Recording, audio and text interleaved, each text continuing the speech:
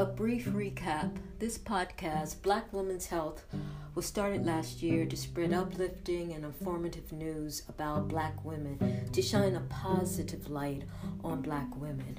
We're everywhere and we're doing all kinds of things, making changes, advancing.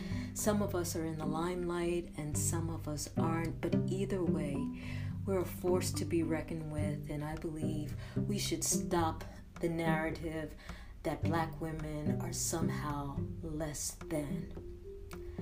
One of the areas that we often come up short is in terms of our health.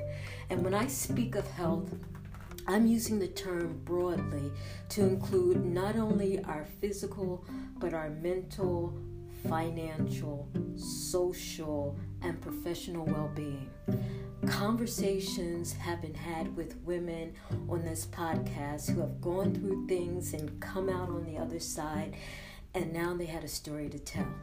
And along the way, what I've come to realize is that we all have stories, but too many of us feel that our stories are not worth sharing. And to those I say, you're underestimating yourself. Don't do that. And like Lisa Nichols says, yes, another phenomenal Black woman, once you have, quote unquote, nothing to prove, nothing to protect, nothing to hide, and nothing to defend, end quote, you truly become a force of nature. And you never know how your story may impact someone else. So I'm going to continue with Black Women's Health, sharing uplifting stories about us.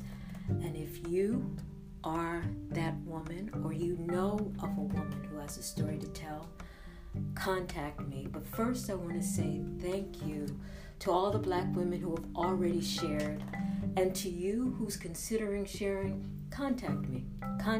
You can find me on Instagram. I'm Salty Sassafras 3.